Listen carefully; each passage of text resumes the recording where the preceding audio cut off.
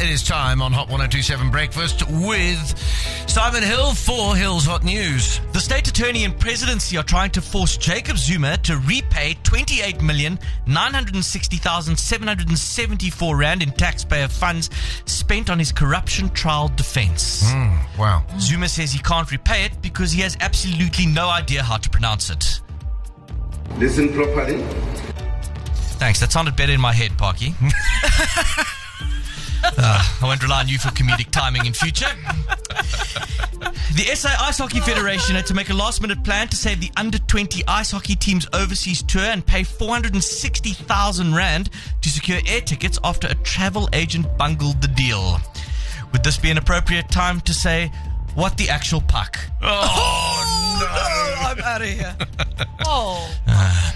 And historians have worked out that paper and scissors were invented 3,000 to 4,000 years ago. Oh, wow. Yep, it vastly improved the popular children's game Rock, Rock, Rock.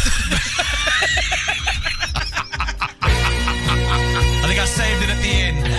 You did. Very good. 769. Hey. 810.